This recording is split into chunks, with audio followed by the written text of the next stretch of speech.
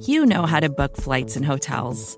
All you're missing is a tool to help you plan that unbelievable travel experience. That's why you need Viator. Book guided tours, excursions, and more in one place. There are over 300,000 travel experiences to choose from, so you can find something for everyone. And Viator offers free cancellation and 24/7 customer support for worry-free travel. Download the Viator app now and use code Viator10 for 10% off your first booking in the app. Find travel experiences for you. Do more with Viator. For decades, Milk has been fueling women marathon runners as the OG performance drink. And in the new docuseries Running Sucks, brought to you by Team Milk, Abby Ayers takes us on a journey of self-discovery as she meets several groups of empowered women runners to find out what drives them, what fuels them, and what pushes them to go the distance. And in the process, she learns that she too can be a distance runner. You can watch the series at runningsuckstheseries.com and register for the inaugural Every Woman's Marathon at everywomansmarathon.com.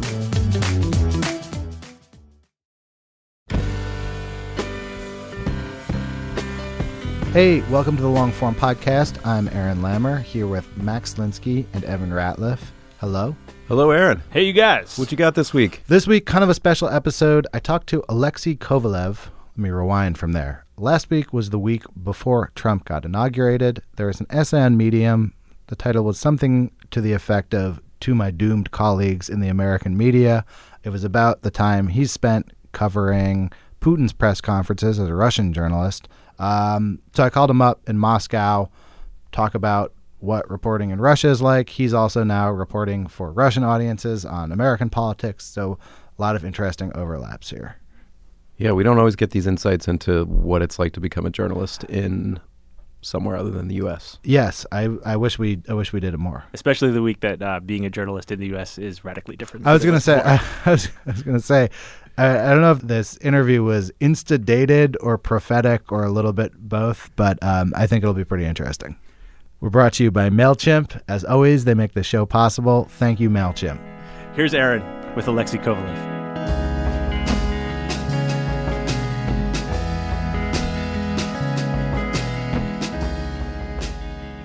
Welcome, Alexei Kovalev. Hi, Aaron.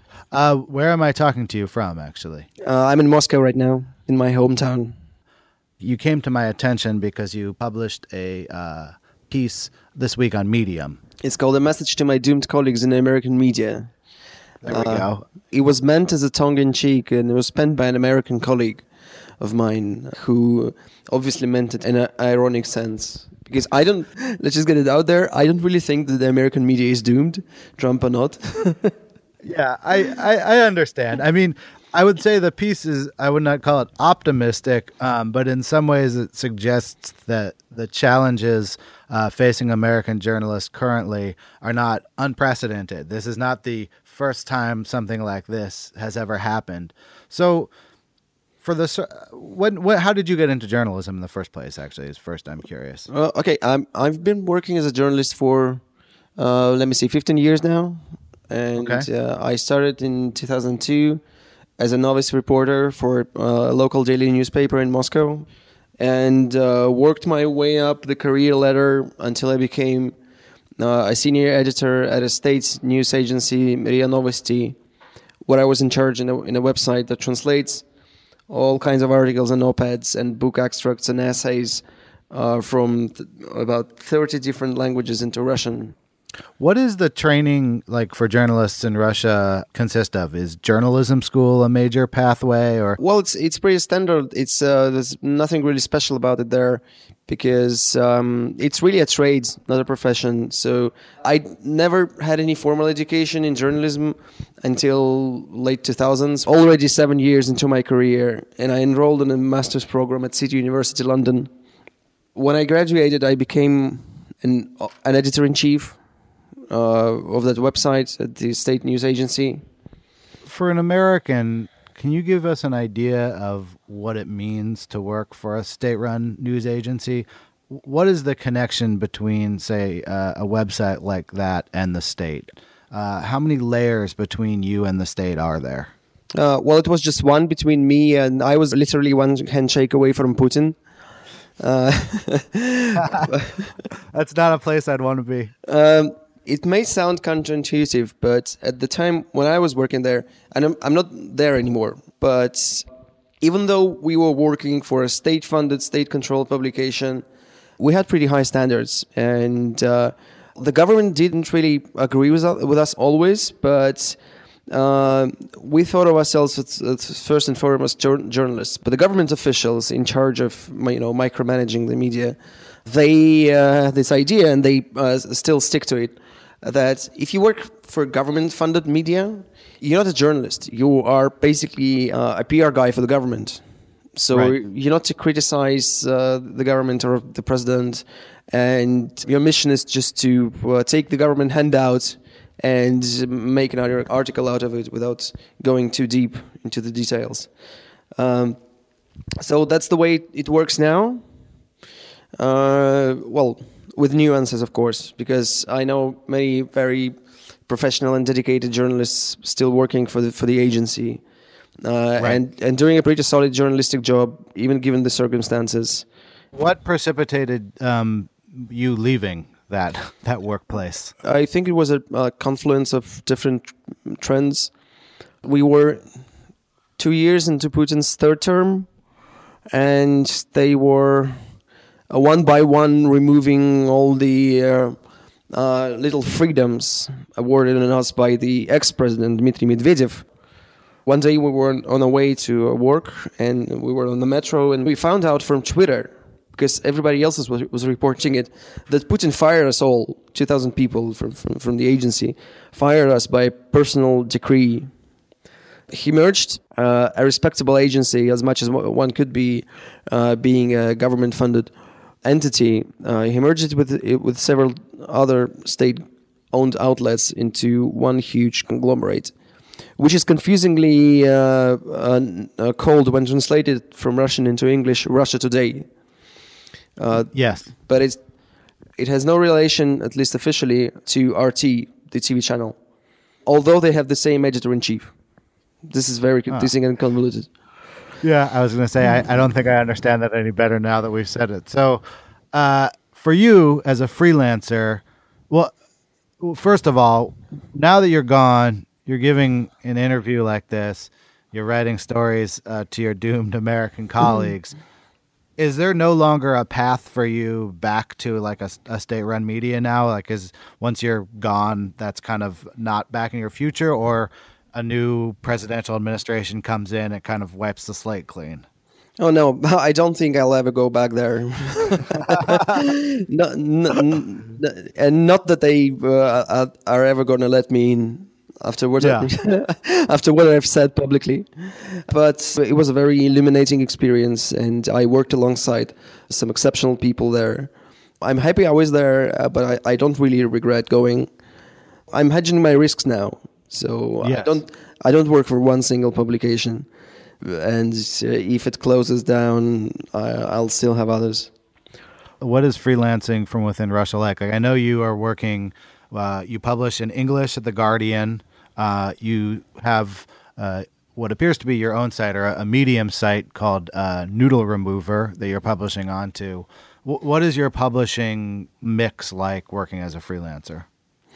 Mostly, I'm specializing in how this massive propaganda mammoth spending hundreds of millions of dollars every year, how it covers domestic affairs, how it covers the foreign affairs, because that's what dozens of millions of my compatriots consume, and that's what forms their worldview. Yes. Yeah, so there's been in the past few months, there's been some explosive interest in this kind of things. But I'm also, for example, every once in a while, I help publications like The Guardian or The New York Times translate their articles into Russian for the Russian audience. And sometimes when you look at the stats, more people actually read the Russian translation than the original article. Because Russians are extremely curious, and I'd say even anxious about what the outside world thinks of them. Because the website I work for, which translates the foreign articles about Russia into Russian, is one of the most popular news websites in Russia.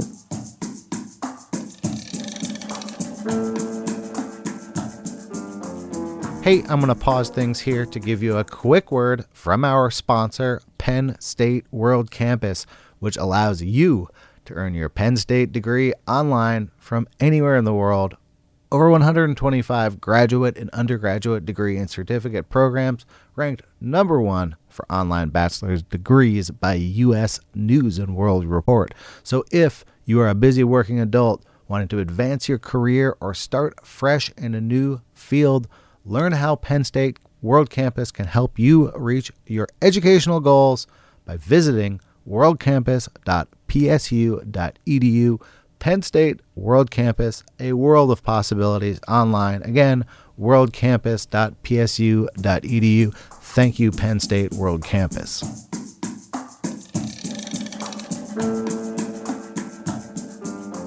So whether it's your own work or some of this English language work that you're translating and making available in Russia, who reads you? You know, is this a niche audience or is this a dominant audience that's following this kind of stuff within Russia? In Russia, the state absolutely dominates the media landscape. All of the major TV channels are either state-owned or extremely loyal, because that was the first thing that Putin did, put absolutely all the television in the country under direct control of the government.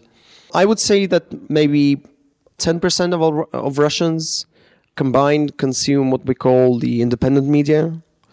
So it's a kind of a limited.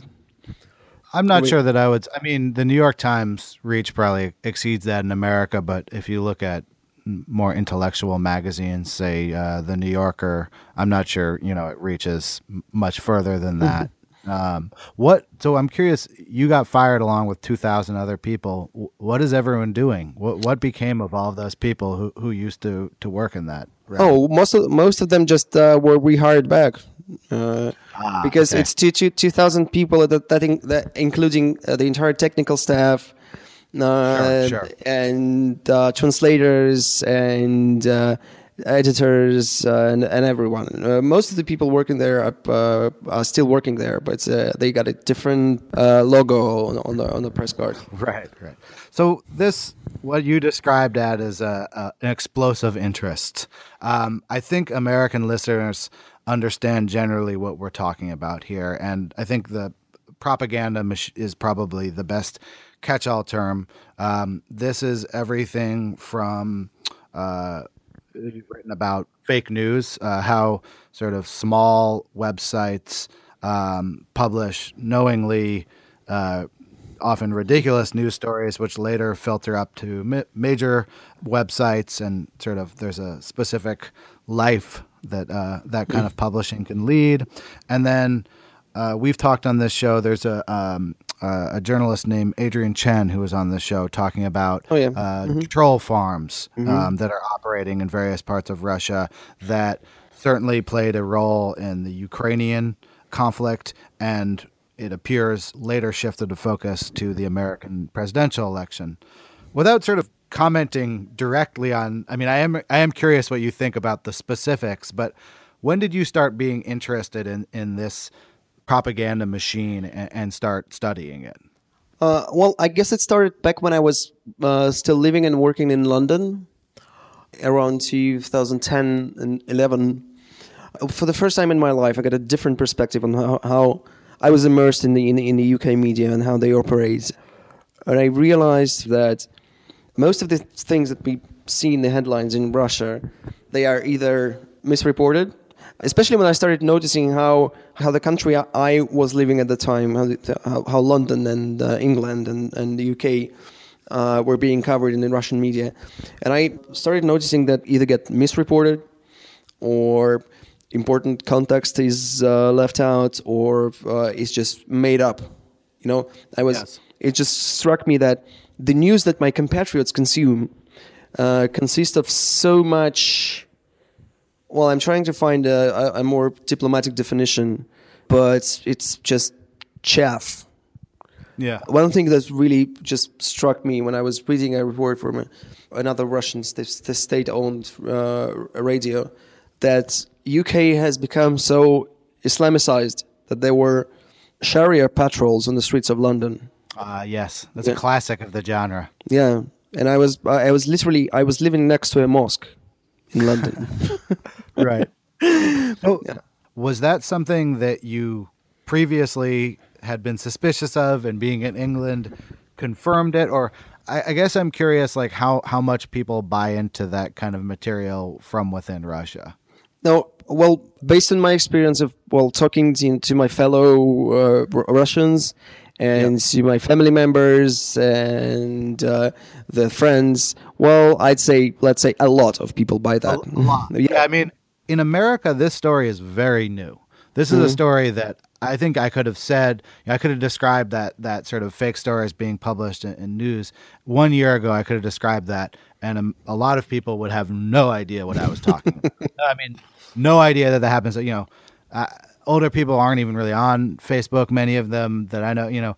These are things this was sort of an exotic idea. How long has this been a dominant part of the media discourse in Russia? It's fundamentally different, the media industry in Russia to that in the US. I'd say about 70% of our media landscape is dominated by either directly state-owned media or extremely loyal. And I founded it's a fact-checking website. It's called The Noodle Remover because there's a very colorful expression in Russia. To hang noodles on someone's ears means to lie, to deceive. That's excellent. That actually translates very well too. So I'm figuratively removing those noodles from people's ears because there's so much of those that you're drowning in those noodles. You know what's absurd? There is a sizable, although very fragmented Russian-speaking diaspora, but even people living in Germany or Finland, I can see that on Facebook. They tune in to Russian state media, and they start believing the stuff they're telling them about the country they're living in. This is what really absurd, and it's really disheartening to see how little it takes for people to start believing in something that directly contradicts their empirical facts that they are directly confronting. The Russian TV channel tells you that the pill is red, but the pill in front of you is blue. Right. Yeah. It has this effect on people that it completely alters the perception of reality. You don't know what's real anymore. Yeah. This week we have sort of this news cycle around a report that the Russian state may have compromised Trump. This is all sort of being reported through the smoke and mirrors of an intelligence agency. Oh, yeah. It can feel like when you describe it sort of that there's a fight between sort of truth and fake and reality and fiction. But at least in our limited experience with this stuff in America, it's sometimes very hard to even figure out, what's happening. I really despise the so-called satirical news now, and I don't read The Onion anymore because the reality is just too absurd to satirize. Yes. Because you can see these pseudo-satirical news end up on the Russian headlines and treated with all seriousness, like this is something that has really happened. So you'll find millions of people in Russia who take The Onion seriously. Right. Yeah, because the context of this satire is just far too removed for their reality for them to properly contextualize. I know some exceptionally great reporters from the US and generally Western media working in Russia, but it's nearly not enough to satisfy the informational needs of the American public right now. So what I'm seeing now in the past few months, I've seen such sloppy and bad reporting in the US media about Russia that my eyes bled, really. It really backfires because many of my Russian colleagues are really looking up to the New Yorker, to the New York Times.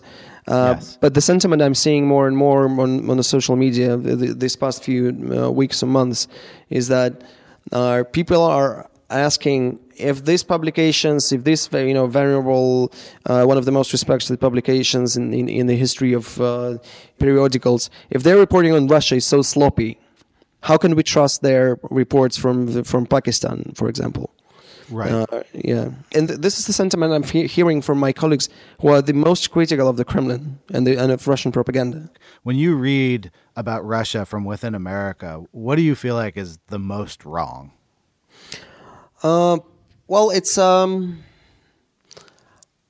it's what's wrong with the media in general. It's the same thing that was wrong with the Russian reporting on American affairs.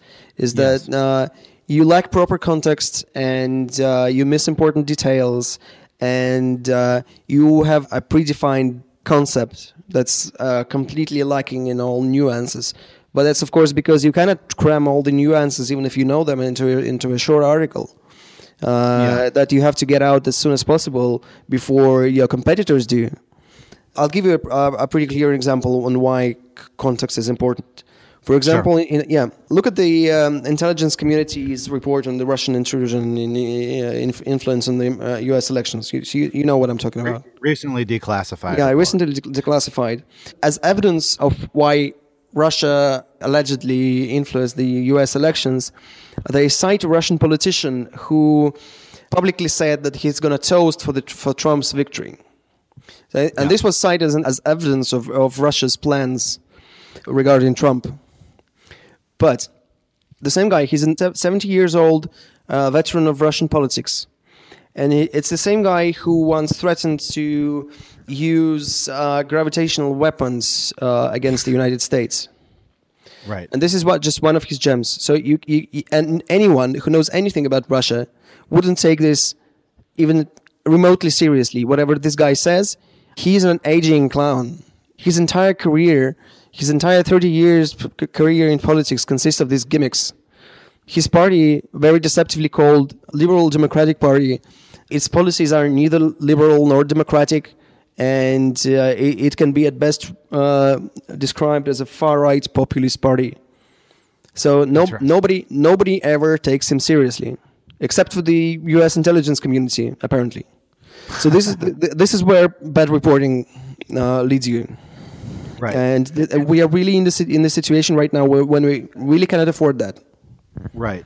The New York Times has a story, A1 story today. I'm dating myself when this comes out, but whatever. A1 story today where they basically take one of the most popular fake news Trump memes.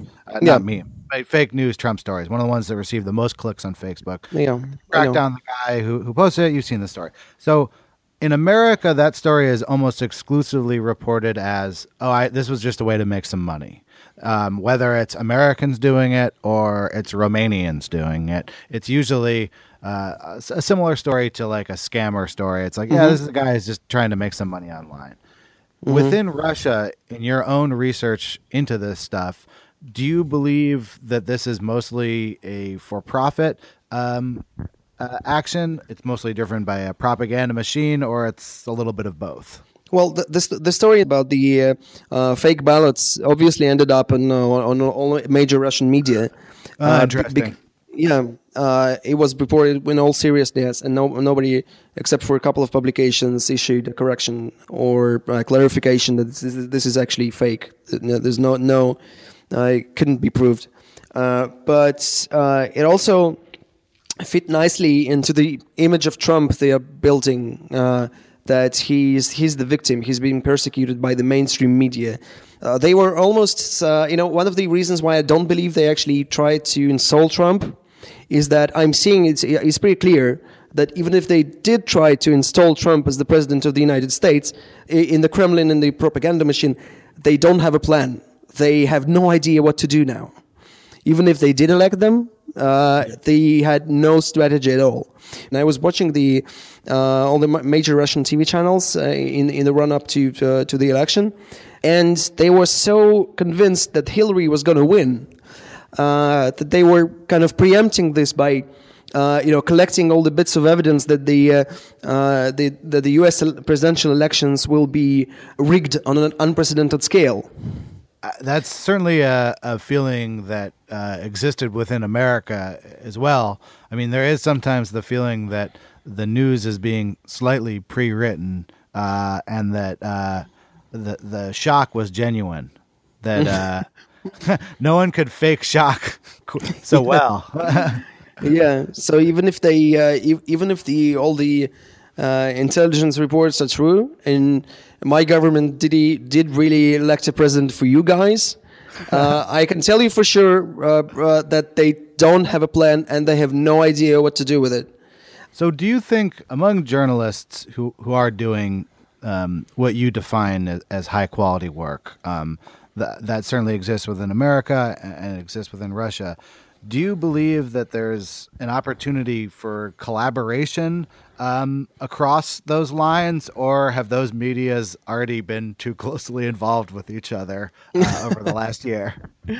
This is the question I keep getting after I penned that article on Medium. Is that what are we going to do? How are we going to deal with this president who's extremely hostile to the media? How are we going to cover it? Do you have any suggestions for us? What do we have to do at his press conferences? But given based on my experience at covering Putin's press conferences, these 4-hour long, extremely frustrating, excruciating ordeals, that you don't actually have to do that. Because in Russia, you definitely do not need access to the Kremlin to cover Putin. And actually, it's a hindrance, because if you have access, if you belong to this extremely small and privileged group of journalists and reporters attached to the Kremlin, that's a liability, because you have to cultivate your contacts in the government, and you don't want to anger them by putting out something critical of them, and you don't want to jeopardize your sources, and nobody ever wants to go on record. It's extremely hard to cover the Russian politics with actual access to the Kremlin, because nobody ever goes on record. But you don't need that access at all, because all the important stuff is the things that don't say publicly, is that what they're trying to hide from the public. And that's what you can cover without any access to the Kremlin. You can cover all the corruption, the mismanagement, the cronyism.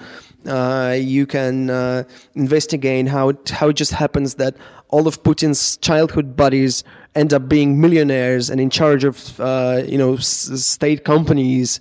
You can do all that, but the difference, of course, between Russia and the United States is that you can vote Trump out of office, but we cannot vote Putin out of office, because that's not how elections in Russia work. Right. And this is why they aren't really bothered by these anti-corruption investigations, because they know it's not even going to make a dent on Putin's ratings. Despite all the revelations, his ratings is in the 96% something. So it's not something you can dismantle with a few hard-hitting pieces in a newspaper that's read by maybe 10,000 people in a country of 140 million. Yes. Well, I mean, it's not really believed that most of the reporting on Trump stopped him from getting elected within America. But it does seem this whole round of news about this spy document, all of this stuff, people didn't ignore it. Like, people are interested in America. The audience for this journalism isn't like going away, I don't think, at least immediately. What do you expect to be doing for the next 3 years or so? Well, there's definitely be a lot of ground to cover, because we are stepping into these really uncharted waters.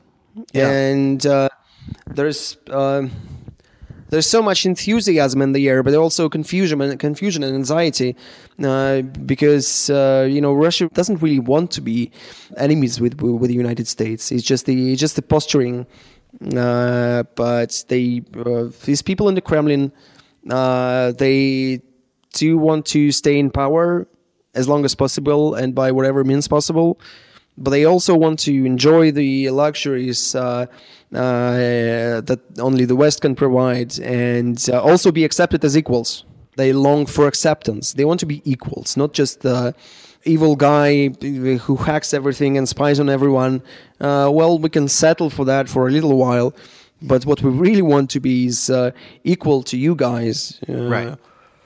Where can people who want to read what you're writing in English generally find it?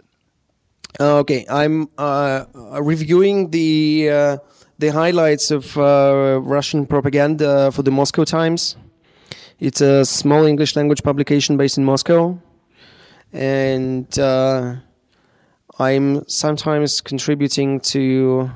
Well, you can look up my name actually on Google and see what I'm up to. But just keep in mind that I'm not the hockey player. No, but I think your Twitter is above his Twitter. Yeah. All right. Well, thank you very much, Alexei. Thank you, Aaron. That was very illuminating. And that was the Long Form Podcast. Thank you very much to Alexei Kovalev for this interview. Thank you to our sponsors this week, Penn State World Campus and MailChimp. Thanks to Mickey Capper, who edited this show. Thanks to our intern, Courtney Harrell. To my co-hosts, Max Linsky from Longform and Evan Ratliff from The Atavist. We will be back next week.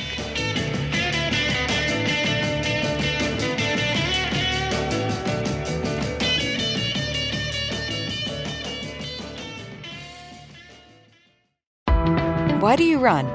Why does anyone? I always thought that runners loved running, and that's not the case. Most runners hate running, but they choose to do it.